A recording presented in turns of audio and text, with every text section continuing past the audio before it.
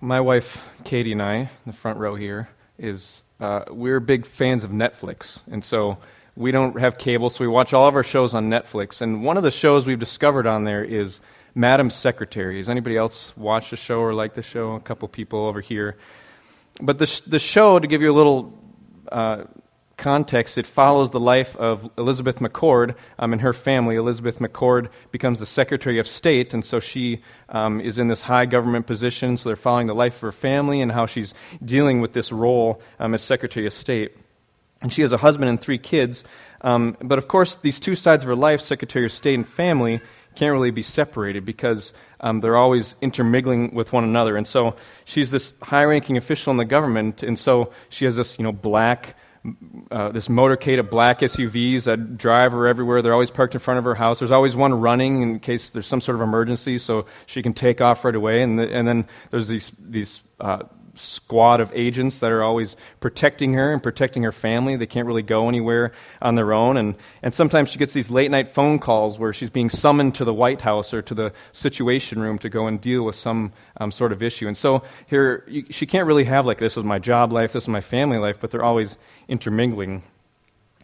And as the show progresses, her family, and especially her kids, come to realize that having a mom who's a high-ranking government official has both privileges and responsibilities.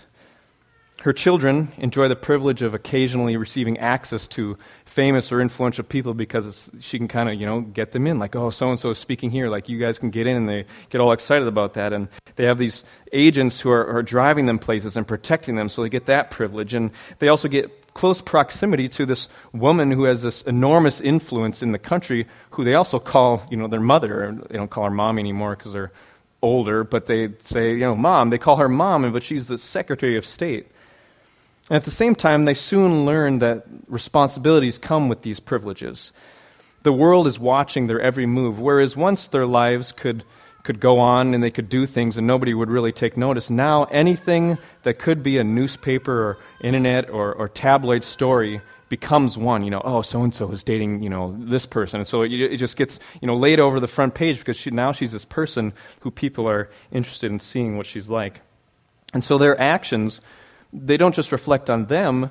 What they do doesn't just reflect on who they are, but it reflects on who their mom is, the Secretary of State, and thus it reflects on who the president is. And so their actions have this ripple effect that just mean much more than a simple action that they're doing themselves. And so, as Madam Secretary's children, they now are fellow representatives of the President of the United States as they live their lives. And this scenario in Madam Secretary isn't much different from our lives as Christians, as God's people, as followers of Christ.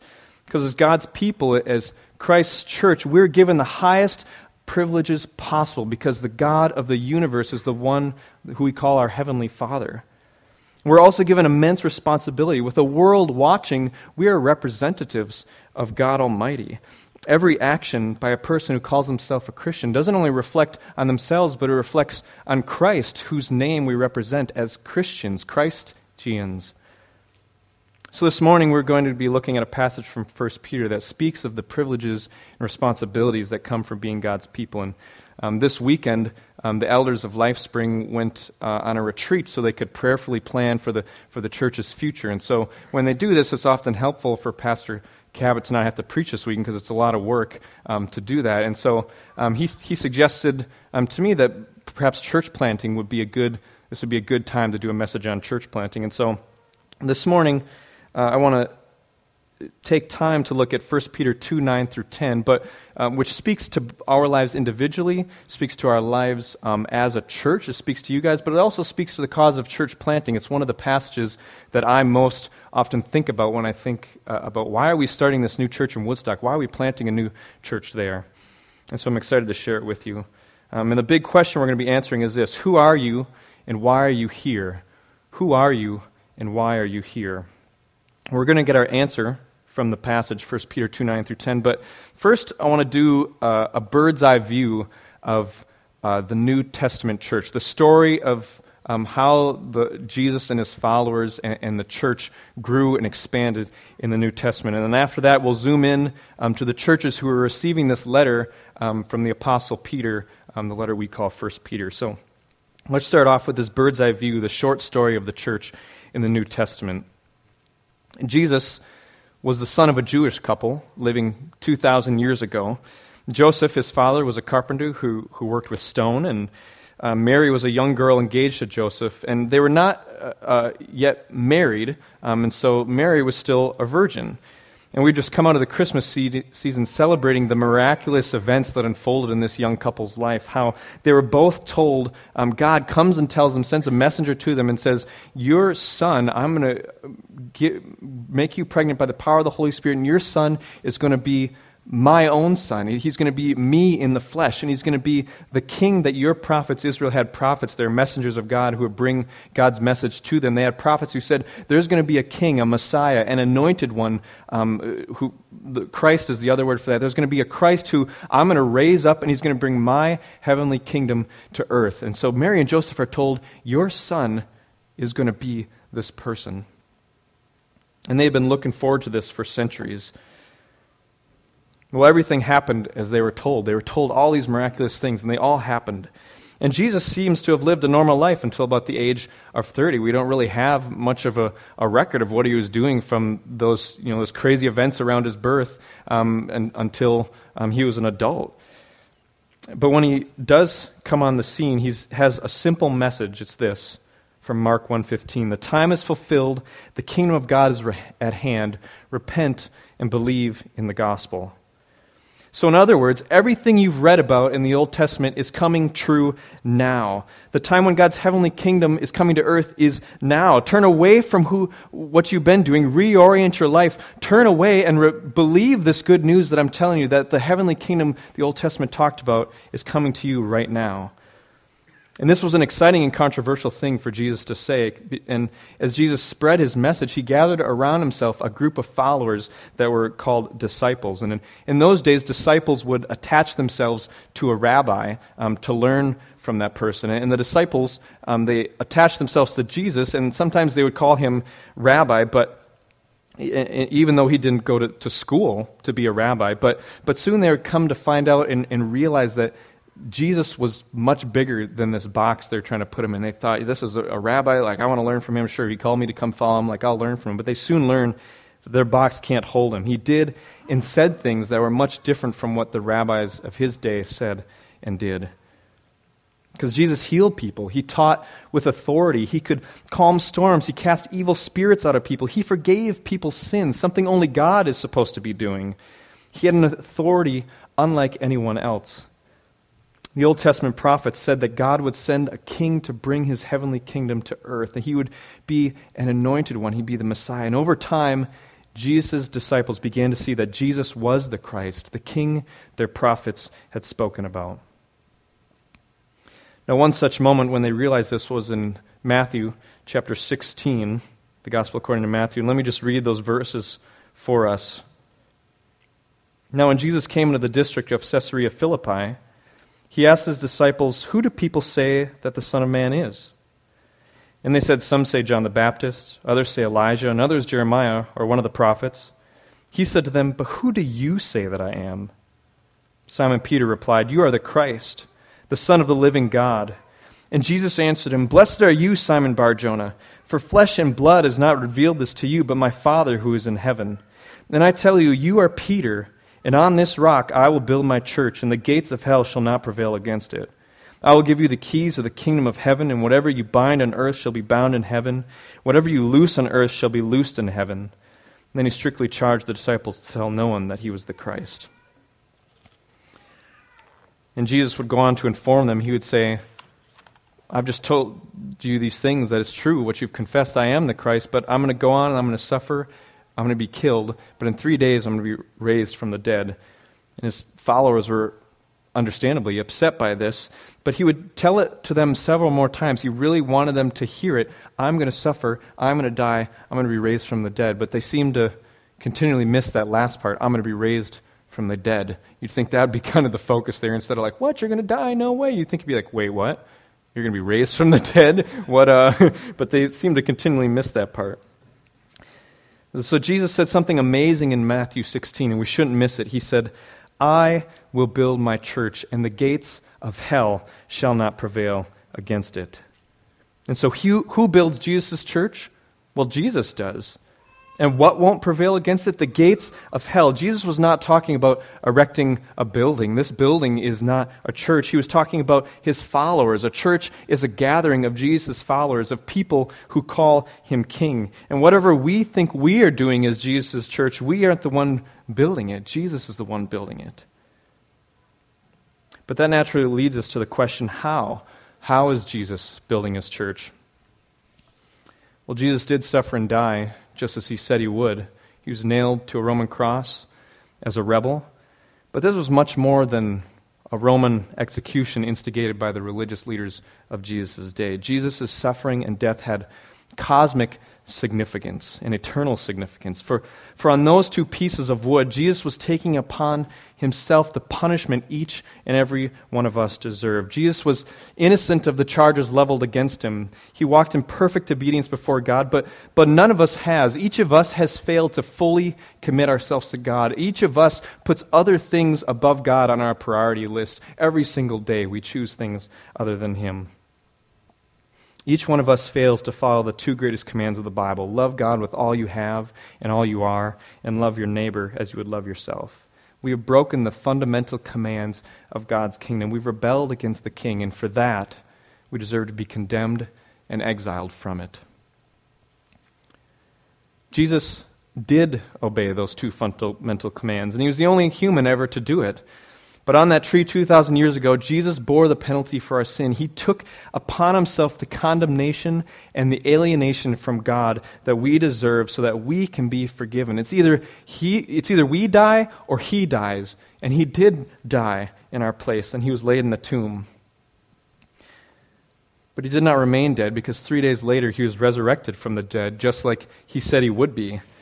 Death could not hold him. New life filled him. And he appeared to his disciples, and they worshiped him as God because they recognized that he was none other than God in the flesh, God's own Son. And then in Matthew 28:18 through 20, his disciples are gathered around him, and he tells this to them. All authority in heaven and on earth has been given to me.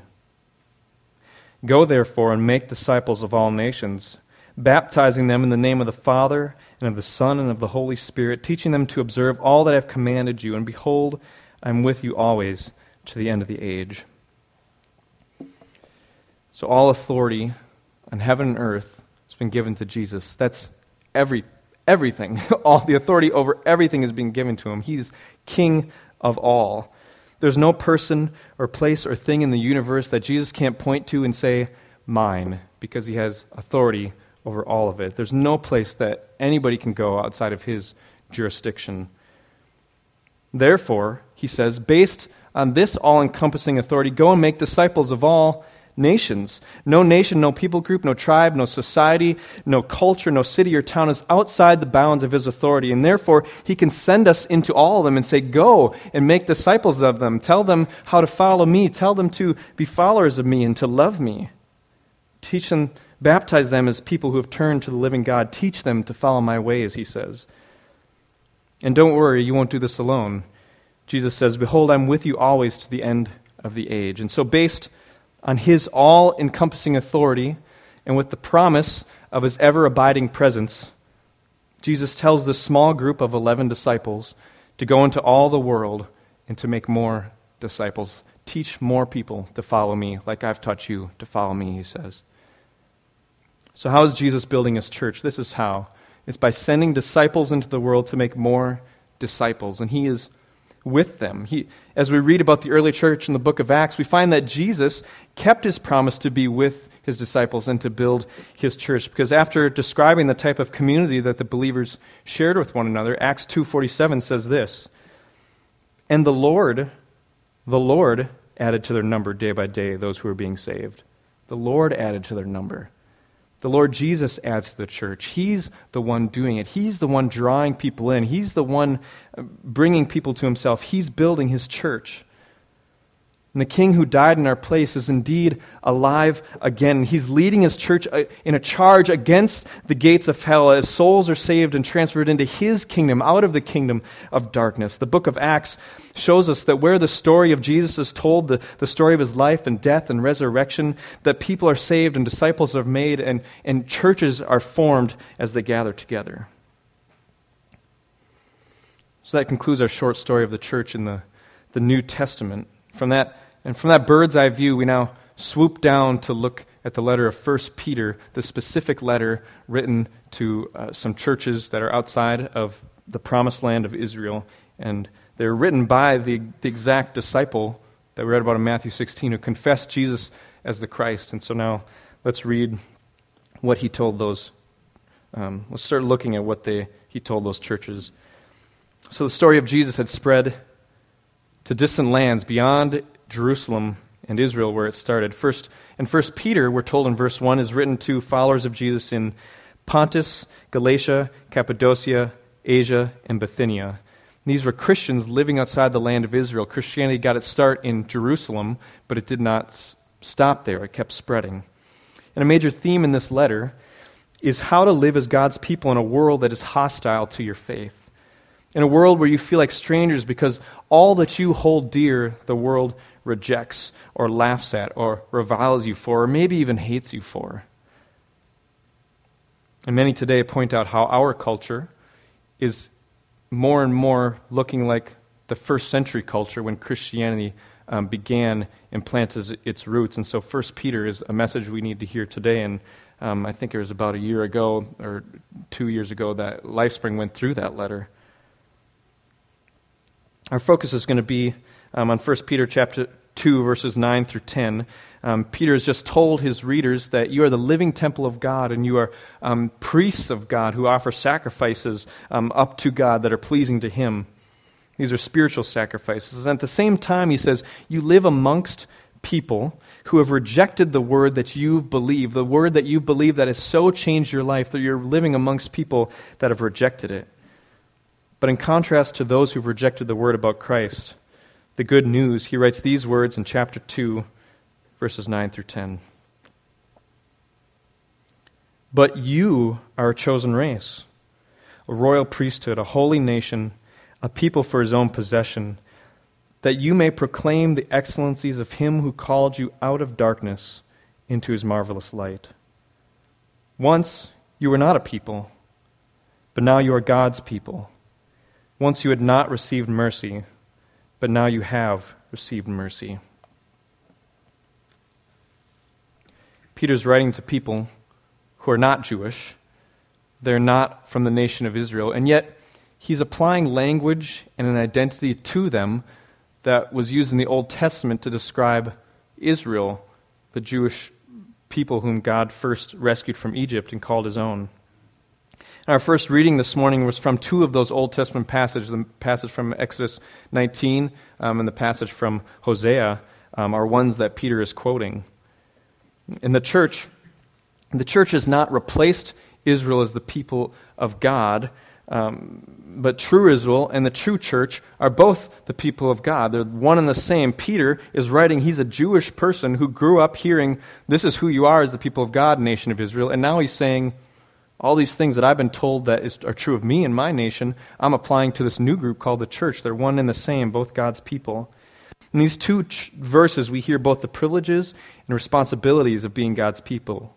Peter gives us quite a list of privileges starting in verse 9. So let's talk about what they are. First, he says, you are a chosen race, which could also be translated as a chosen people. So if you're a follower of Jesus here today, you're a part of the chosen people of God. You didn't choose him, but he chose you before he created the world. And second, he says we're a royal priesthood or a kingdom of priests. God has transferred us into the kingdom of his beloved Son. Christians are people who have a king, and his name is Jesus. No matter who is ruling this land or any land or ruling the world, like we always say, we have a king who's higher than any of them. He has all authority in heaven and earth. As members of that kingdom, we enjoy the benefits of his kingship. Most importantly, salvation from the penalty of our sin that has earned us both condemnation and alienation from God. We also enjoy communion with God. Because Jesus has taken upon himself our punishment, we can now be reunited with God to enjoy a relationship with him. So we have access to God like the priests of the Old Testament had access to him. Only they were allowed to enter the most holy place of the temple. They would go in there and represent the people before God's presence. They would offer sacrifices that would make them clean to be able to enter it. And they would offer sacrifices for the people, on behalf of the people, so that they could be made right with God too. And now Peter's saying, You are those priests now. The appropriate sacrifice has been offered. Jesus was the high priest who offered the appropriate sacrifice. So now you can enter God's presence and be connected with him. So now we all have this privilege, but every citizen of the kingdom of God is a priest because we have access to God through Jesus, who cleanses us from our sins and makes us acceptable for him. That's our privilege, but at the same time we have this responsibility to represent others on behalf of others to God, just like the priests of the Old Testament. We can draw near to God because of Jesus, but those who have not trusted in Jesus and their Lord cannot draw near to God. And so we're charged with this, taking the knowledge of God to those who don't yet know him. So that was second, we're a royal priesthood. Third, we're a holy nation, a holy kingdom, or a holy people. God has drawn us to himself, and that makes us holy. And holiness in the Bible is about being set apart. You're distinct in some way. You're kind of other. You're not like the other things. And so we are different and distinct from those around us. Because we are God's people, we are special to him, and that makes us distinct from the rest of the world. And it also only makes us distinct, but commands us to also be distinct. We have the privilege of enjoying God's holy presence in our lives by the Spirit dwelling inside of us. And we also have the responsibility to live unique lives because of that privilege. Because we're now God's holy people, we're called God's people, we are to be different, just like he's different from everything else. Fourth, we're a people for his own possession.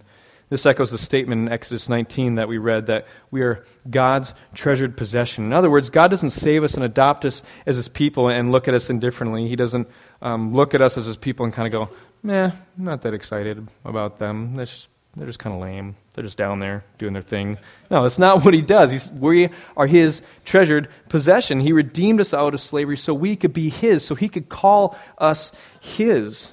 We're God's. He's our God, and we are his people. And he rejoices over us with gladness. He exalts over us with loud singing. We are his glorious inheritance. There's two passages in the Bible. One says this about individuals, and once it says this about the church as a whole. It says Jesus loved us. He loved you. He loved us, and he gave his life for us. We're not just some nameless number out there, but Jesus loved you. He loved us, and he gave his life up for us. He's bound himself to us as a husband binds himself to his bride, and we belong to God as his treasured possession. So we turn to our big question: who are you and why are you here? What a powerful answer we just got to the first part of that. Who are you? We are a chosen people, a royal priesthood, a holy nation, a people for his own possession. We have been given these enormous privileges, chosen by God, his royal priesthood, entrance into his kingdom, into his presence. We're the apple of his eye, his treasured possession. So who are we? We are God's people. That's a summary of it. And that's who we are. But why are we here? We've already heard some just from the description of the privileges, but Peter tells us clearly why we have been made all these things. He says at the end of verse 9, that you may proclaim the excellencies of him who called you out of darkness into his marvelous light. God has a purpose for making us who we are. He gives us all these privileges, but he also gives us a responsibility with them. And sometimes this word proclaim, we can limit it to a couple different things. One, we can limit it to what pastors or preachers do on a Sunday morning. Here I am. I'm proclaiming the Word of God. I'm fulfilling, what God said to do. And that is a true part of it, but it's not all of it. And the other thing we can limit it to is we can think, okay, proclaiming the excellencies of God. Well, I do that when I'm singing to God. I'm proclaiming his praises to him. I'm singing about how great he is. And both of those are true, but the word can't be limited to that. The proclaim word here is a messenger word. It has to do with informing or announcing or reporting a message or news. And Peter's readers, they already know what they should be proclaiming. They already know the message. It's the news about Jesus. Peter says, this news has come to you, and it's caused you to be born again into this living hope. Your lives have changed as a result of it. And so they know the news that they're supposed to be reporting. It's the good news of Jesus' life and death and resurrection, the good news of salvation found in Him. But this news is attached to the God who has made it possible. So Peter tells his readers, it's not simply that you're telling people about Jesus, but at the same time you're announcing to the world the excellencies of the one who's called you out of darkness and into His marvelous light. God is the one who has done this, God the Father. And so he's saying, report to the world how amazingly good and great and glorious and gracious is the God who saved you. Inform the world of the powerful work He has done in your life to summon you out of the dark pit you were once wallowing in, and how He set you on the solid rock of His Son, where you have light and life only He can give. And he's saying, tell the world about that kind of God. Peter goes on in verse 10, he says, once you were not a people, you were wandering in darkness. You were separated from God, alienated, estranged, and hostile to Him. But now, he says, you are God's people. Once you had not received mercy, you were dead in your sins. You were under God's wrath. You could not approach God because you rebelled against Him and were in need of His forgiveness. Well, not anymore. But now, he says, you have received mercy. Everything has changed for us. Some of the most gripping passages in the Bible are when the authors describe, this is what you once were, and now this is what you are now. And it's usually put together with a but God. This is what you were. Look how horrible your situation was, but God did this. But now you are God's people. But now you have received mercy. So who are you and why are you here? You're God's people. You are God's people. You belong to Him. You don't belong to anybody else. You don't belong to your spouse. You don't belong to your father or your mother. You don't belong to your employer. If there's any situation in which you feel enslaved, you can say to yourself, I am God's possession. I am His. But it comes with a responsibility. You have a purpose. So why are you here? You're here to proclaim God's excellencies. You are here to tell those with whom you live, work, and play how awesome the God is who made you His own when you least deserved it. It's to welcome other people into that song we sang, how great is our God. And that should be the song of our hearts. And we want to welcome other people. And I want you to see how great my God is. I want to welcome you into seeing Him for who He is. And so let's just take a moment and breathe that in, LifeSpring Community Church. You are God's people. You are His. You are His people. You are His treasured possession. You are priests of the Most High King, charged with connecting others to Him. But if we're honest, we can struggle with telling others about Jesus. We can struggle with telling others about our great God. And I've often asked myself, why is this? Why don't we tell others about how amazing God is, even when we know we're supposed to? I know I'm supposed to do that. I know I'm supposed to tell people about how great God is, but we know we're supposed to do it. Why don't we do it? Well, I think it's because, and this is my own confession too, is I think it's because we don't really see Him as that amazing. We don't inform others of His excellencies because we don't really think He's that excellent. He isn't really all that great, so there's not much to tell. Why would I, boast about Him? Why would I tell people about Him? We're not. It feels like a should. It's a have to instead of a I get to, because there's many things in life we're told, you have to do this, and we're like, okay, I'll do it begrudgingly because my job depends on it, or whatever else depends on it. We're scared of other people being mad at us, so we do it. It's a have to. And this is one of those things where I think often we're like, I know I'm supposed to do it, and I have to do it, but that keeps us from wanting to do it. We don't want to do it. So the thing is, we tell people about how great we think things are all the time. We talk about great catch a football player made. We talk about the great hunting or fishing trip we had. We tell people about our great cars, our great vacation, our great Christmas, our great week, our great job, our great kids, our great husband or wife, this great YouTube video we found, this great new board game we played, this great new boss or coworker we have, this great new book we read. And we aren't very shy about telling people the greatness of all these other things that we have in life. We feel quite free to inform people about our opinion about all those things. But why not how great our God is? Now, a responsibility is a responsibility whether we feel like it or not. We have a responsibility to tell others about how great our God is, whether we're motivated to or whether we want to. It's still a have to, even if we don't want to. But we can do work on our hearts to cultivate a true desire in a love for telling others about how great our God is.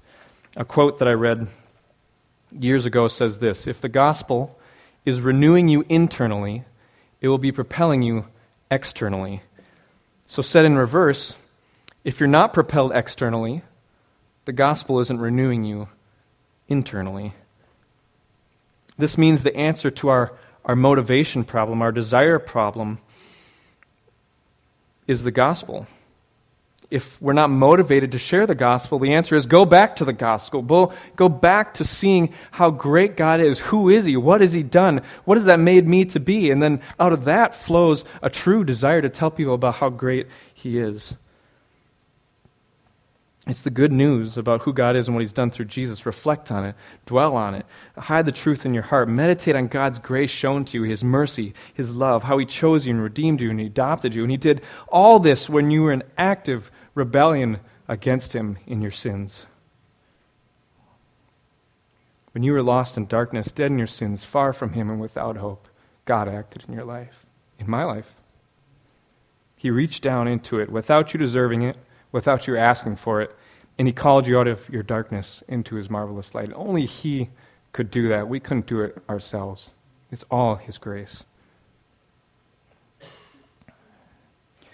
We find it easy to talk about the things we love because it just flows out of us, and we can't help but talk about it. So if you don't have an overwhelming desire to talk about God with others, return to the gospel and cultivate a heart of worship and thanksgiving for who He has revealed Himself to be in Jesus. He's worth telling people about. He's better than all the other things we tell people about, our jobs and cars we buy or whatever else. Our big question today is, who are you and why are you here?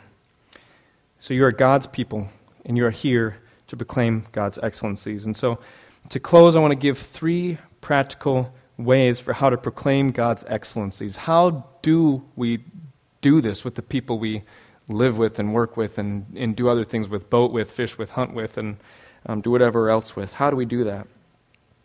Well, first, this is a message that Peter told his readers: live a distinctive lifestyle that demands a gospel explanation. Live a distinctive lifestyle that demands a gospel explanation.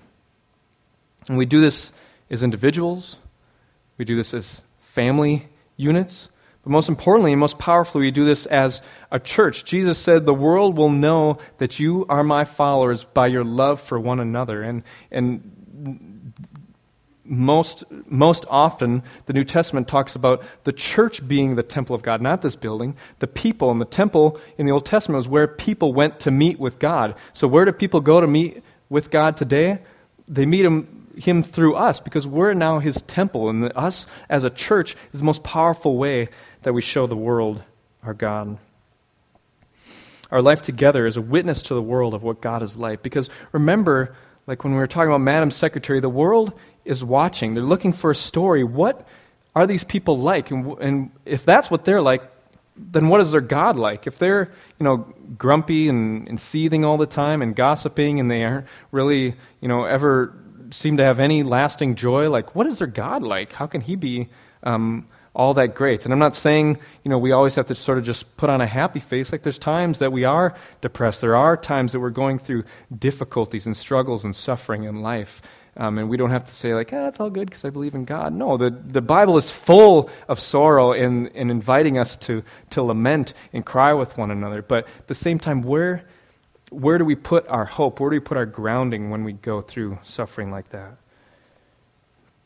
The rest of Peter's letter tells about this distinctive lifestyle. It looks like returning blessing when we are cursed. It looks like doing good when wrong is done to us. When we're reviled, we do not revile in return. It looks like living such good lives that are so distinct from the world that people are led to ask, what is the reason for your hope? Why do you live the way that you do? The Apostle Paul talked about spreading the aroma of Christ wherever we go. And Jesus told us we're to be salt and light. And so how do we as a church leave a distinctive flavor and aroma wherever we are present? How do we be lamps that are coming into a dark room when everyone else maybe feels like they're stumbling in the darkness trying to figure out life or pretending they have it figured out? How do we be a light that's showing them like this is a different way to live, and it points back to God? We show the world our love for God and one another and for others. So here's just a very practical rundown list, and I don't expect you to write them all down. But just really simple ideas. Tip generously at restaurants. Talk to your neighbors. Invite them over. Look for ways to bless people at work and in your neighborhood. Pray for people. Admit when you are wrong and ask for forgiveness. That is a distinctly easy way to be distinctly Christian. And here's another one. Don't gossip about anyone, and don't gripe and complain about things all the time. These are things that we're just so easily prone to. All humanity is prone to this. We're prone to not be thankful to God for the things He's given us, and we just look at all the things that He's not given us. These are very simple ways to live a lifestyle that is distinct from the world. So first, live a distinctive lifestyle that demands a gospel explanation. Second, be prepared to give a gospel explanation in two ways: by sharing the Jesus story and by sharing your story. Be prepared to give a gospel explanation by sharing the Jesus story and by sharing your story. Because Jesus told us our fundamental job description is witnesses. We're witnesses testifying to what... One hand on the Bible, this isn't how you swear in there. We're witnesses testifying to what God has done in our life, how He came into it, and how He rescued us and saved us, and how we're different today than when we were before. But I'm still growing in these areas because I know that He's begun the work in me, but it hasn't been brought to completion yet. And so here's where I'm still working. But this is what I've been taught about who God is and what He's doing in my life. Jesus told us we'd be His witnesses to the rest of the world who testify to who He is and what He's done. So when people ask, why are you doing this? Why are you living this way? Why are you living, this? They're probably not going to say this. Why are you living this distinctive lifestyle? They're taking notice and saying, you're doing something that other people don't do. Why are you doing that? Why are you inviting me over for dinner? We've discovered in our neighborhood that neighbors don't know each other. And so it's a really easy way to show, it's hospitality, love for stranger, inviting people into your home. You want to get to know them. You want to love your neighbor, your literal neighbor, as yourself. And you want to show them and be connected to them and show that love. Why are you doing this? What do we say when people ask? Respond by telling them, because I followed Jesus and He changed my life, can I tell you how? Or have just a two-sentence, well, because I used to live this way, Jesus came into my life and He saved me, and because of that, I want to be like Him, and this is what He was like. He loved other people like this. Be ready to tell someone about Jesus, His life, death, and resurrection. Be ready to tell someone the story of how God came into your life and how He has changed you. We're all male men or male women or male children. We can be all of them. But the mailman doesn't deliver letters that he wrote. He's delivering letters somebody else wrote, but he's been entrusted with this letter to bring it to somebody else.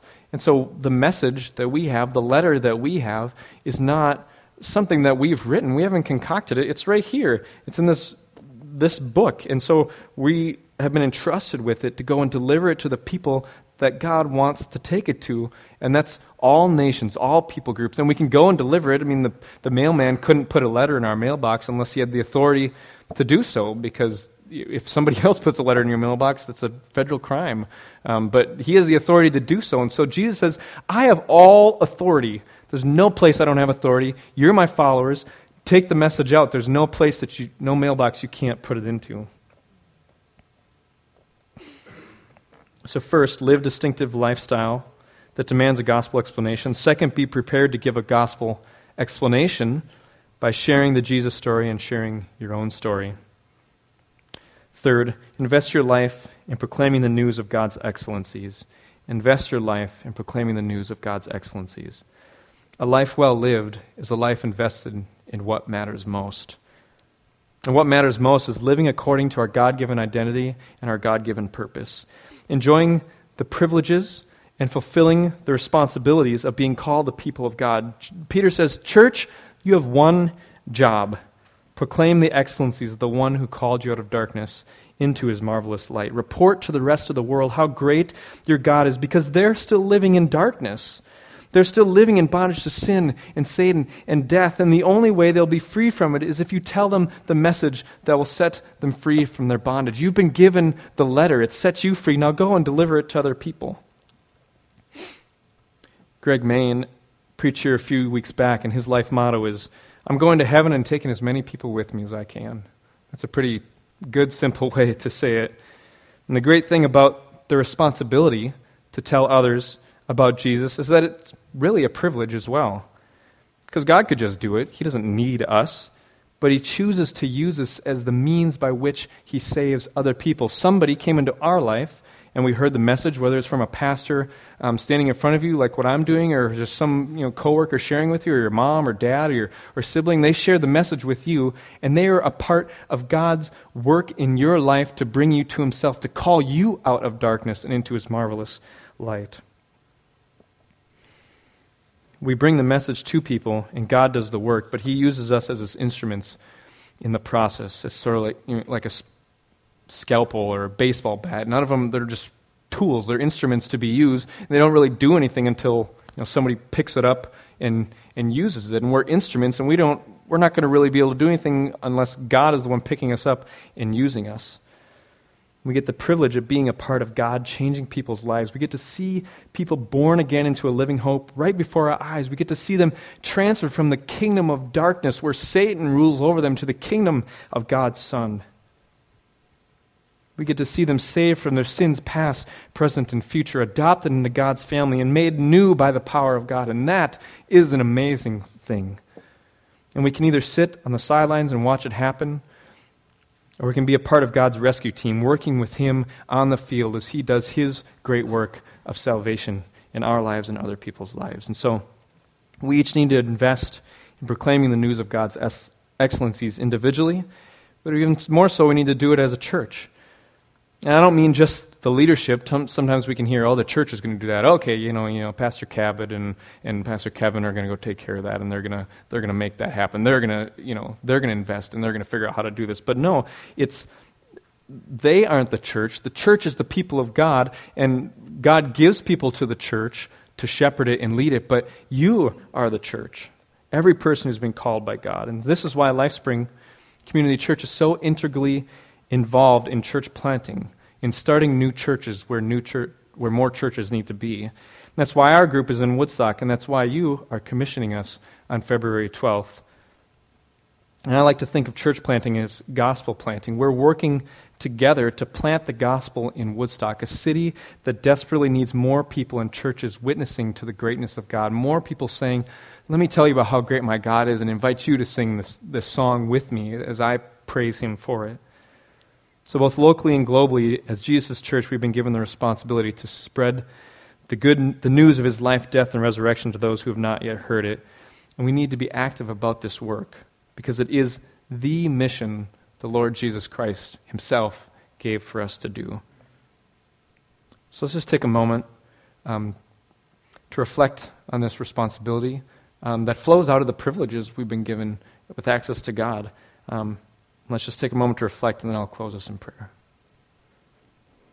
Father, we remember what Jesus said, that when we do your will, we are just unworthy servants doing what our Master has asked of us.